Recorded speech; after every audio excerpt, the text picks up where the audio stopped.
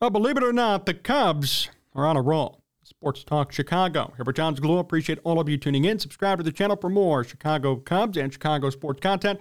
Follow us all over at Sports Talk Chicago and hit up our sponsor, Amish Country Farms. Link is in the description of this video. I wish I could have told you I saw it coming, but I really didn't. And as we sit here today, the Cubs are firmly in position. In the NL wild card, they are most likely going to make the playoffs, and they're still in contention for the NL Central Division. How did we get here, and what the hell's going on in a good way? I'll tell you, they are just the polar opposite of the White Sox, and they're doing everything right. And it's fun to talk about positivity for the Cubs again. I have to say, and preface all this by saying, a lot of you didn't believe this would happen. And a lot of you thought at the beginning of the season that Jed Hoyer should be fired. Jed Hoyer should be fired for constructing this roster the way it is. This roster's not good enough. The players where they're playing, it's not working. Jed Hoyer has to go. Not David Ross, Jed Hoyer. I found it interesting that we sit here today and there's no credit for Jed, or not enough credit. There are talks, according to some articles here, about extending David Ross, who's actually made some blunders in managing this team, picking matchups, putting guys in at certain times in the game. So there's talks about extending him, but there's no or little to no credit offered up to Jed Hoyer, who signed Cody Bellinger to a one-year, $18 million deal, which turned out to be a bargain, who brought in and spent money on Dansby Swanson, who helped develop Justin Steele, who has Nico Horner leading the team in WAR at 4.7, who believed in Ian Happ enough to keep him around despite his early year struggles. I have to say, I am thoroughly impressed with this roster as a whole, and all the credit, in my opinion, goes to Jed Hoyer more than anything. Cubs starting lineup is productive as far as hitting the baseball. Christopher Morel has 20 home runs in 89 games. Seiya Suzuki is back at it. Cody Bellinger, if it wasn't for the number of his injuries, could have been an MVP candidate if he played some more games. And Ian Happ's having a nice year, too. Dansby Swanson's a little bit under in terms of OPS+, but he has 19 home runs. Nico Horner's doing his thing, leads the team in hits by a wide margin. And on the mound, Justin Steele is an NL Cy Young Award candidate. And even in the bullpen, Albert Alzolay has turned into a legitimate closer after he was deemed a bust. Javier Saad's come up. Early bullpen piece, now turned into a starting pitcher. He's killing it. Kyle Hendricks is actually back to where he kind of was, which I am happy and impressed about, because he was going downhill the past couple of years, but he's back. He could perform. The Cubs are unbelievably impressive. Keep in mind, they were 10 games under 500 at one point this year. They were near last place at one point this year. And now today, they are fighting for the division lead, and they have a wild card spot. This is a group of guys who were expected to do nothing. Nothing. They were not expected to put all this together. They were not expected to come together as a team and succeed as much as they are today. I mean, look at some of these players, too. You wouldn't think Javier Assad would be on this team doing what he's doing. Who the hell is Javier Assad, right? Probably what you would have said 6 months ago. Albert Alzolay was legitimately a bust, and now he's turned into their closer. And Justin Steele. We have a case to make for Steele for the NL Cy Young Award. It's a serious case to be made. I don't know if he's going to win, but I want to take a couple of minutes and explain why he should win the award. The top three right now in the running in consideration: Justin Steele, Blake Snell, and Spencer Strider from the Braves. Now, Strider is an unbelievable talent. I love watching him pitch, and I love looking at his numbers even. I mean, my goodness, 257 strikeouts and 157 innings. That's unbelievable. Problem is, his ERA is way too high, and he's had so many blow-ups this year because he throws so hard, but throws it right down the middle, and he gets killed. Blake Snell is the favorite right now. He has more strikeouts than Steele, but virtually every other category is pretty much even. Steele's a better record, if you care about that. I do. Nobody else does anymore. And then Justin Steele is 16-3, a 2.55 ERA, and has 153 strikeouts and 152 innings, and he has an ERA plus of 1.77. Let me be absolutely clear in my position. Justin Steele has been the most valuable pitcher to his individual team in the entirety of baseball. You cannot name me another pitcher who's been more valuable to his team. Padres are the most disappointing team of 2023. That's Blake Snell's team. Garrett Cole's been the only good pitcher for the Yankees, and yet there could be firings at the end of the year over there, and they are in last place in the AL East. Justin Steele's performance has directly correlated to his team's success.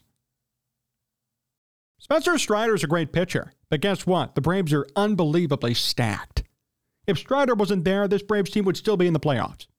When we talk about how valuable you are to your individual team, when we talk about putting a team on your back, on your shoulders, and just pushing them and willing them to a playoff spot, willing them to success, look no further than Justin Steele. And that's why I think there's a case to be made for Cy Young. He may not have the strikeouts that Blake Snell does, but he has the record. He has the ERA. He matches up in innings. And the most important thing to me, he's shown everybody across baseball he's one of the main, if not the reason, why the Cubs are where they are right now. I know everybody's playing well. I know there are a lot of exciting pieces, smaller pieces on this team, but Justin Steele's legitimately a superstar. His ERA plus of 177 means he's 77% better than league average. 177 for a starting pitcher is literally unbelievable. I mean, that's top notch. Garrett Cole right now is probably going to win the Cy Young in the American Leagues at 145, 146. That's still great, but 177 is on a whole new level. I'm not going to be mad if Steele doesn't win it, but I hope voters who are watching this program maybe and see this clip out on Twitter or on Facebook understand the contributions that Steele has made individually to his team's success. There is not one pitcher in baseball who's meant more to his team than Justin Steele has. Not one. You can't name me anybody. Bryce Elder is doing great for the Braves. He was a Cy Young favorite early on. The Padres suck. The Padres are the biggest disappointment in baseball. They've spent so much money, and they still suck. Blake Snell's done great, but who really cares? The team's out of it. Garrett Cole, great pitcher, great year, going to win the AL Cy Young. His team's in last place. This Cubs team is being willed forward by many individual contributions, but mainly, and I can say this mainly, by Justin Steele's performances. By what he's done every fifth day. He deserves the Cy Young Award. And I'm here to say it now. There is no doubt in my mind. And I hope that voters see it. I have a sick feeling they won't because they always make dumb decisions. They always make choices that I highly disagree with. By the way, these are the same people who are voting for the Hall of Fame, so go figure there. So they're probably going to miss this one and make a dumb move and a dumb call, but I'm telling you right now, Justin Steele should win the Cy Young Award, and he should be there. There is nobody who's meant more individually, and I know this isn't the most valuable player for a specific team award. It's the MVP, or, the Cy Young Award, the MVP for pitchers, if you will, but you got to be kidding me here. And some of those old school voters, to their credit, are still into record a bit. And I care about record. Yes, I do. I'm proud to say it because you know what? Somebody who goes 10-11 or, 10-15, I really don't understand why you should be near that Cy Young totem pole. I was mad a couple of years ago when Jacob deGrom went 10-9 and won it. I mean, I know his ERA was so low, but how do you go 10-9? How is that possible? Oh, the Mets were so bad. Well, that hasn't even happened to other pitchers in the past. Something was really wrong that season. Steele is 16-3, co-leader in baseball in wins. He might win 20 games when it's all said and done. Probably get up to 175, 180 innings, which nowadays is the new 200, which I think is a joke, but that's besides the point. Great ERA. Strikeouts are there. All the numbers are there, except he has like 30 less strikeouts than Snell. But here's the real question. Here's how voters are going to decide this. What means more to them? 30 more strikeouts or his team making the playoffs mainly because of his efforts? I think making the playoffs on a team that was 10 games under and now is 10 to 15 games over, I think that means a lot more than, oh yeah, he had 30 less strikeouts than Blake Snell. And his team is sitting at home in October and still might become a free agent anyway. Steele's going to be here for a while. Hope voters take all that into consideration. As far as the Cubs as a team go, I'll go off my Justin Steele rant. They've done great. They deserve all of the accolades, and here's the best part. This was not expected. This is like, to an extent, 2015, although that team was even more dominant. They won 97 games. The point is, though, this was not expected. Imagine next year when all these guys are meshed and have come together and are ready for more. Realistically speaking, this team could win the World Series next year. They can. I don't know how they're going to beat the Orioles or the Braves, but they can. There's no reason why they can't, knowing that this year was more of a foundational and a groundwork and a developmental year. It wasn't a rebuild year, it was developmental. Hey, we learned how to play together as a team. We learned how to win baseball games. We learned how to make the playoffs. We learned what the playoffs were like. And now we know what to do next year. We know how good we could be, how far we could go, the experience in the postseason. This is what the White Sox were supposed to be.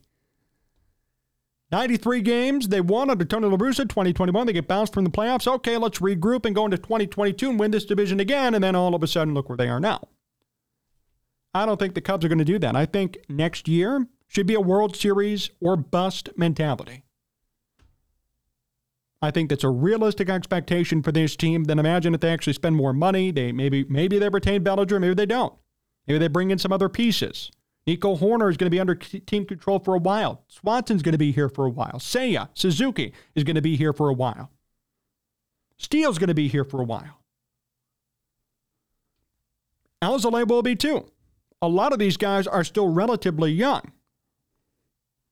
There's time.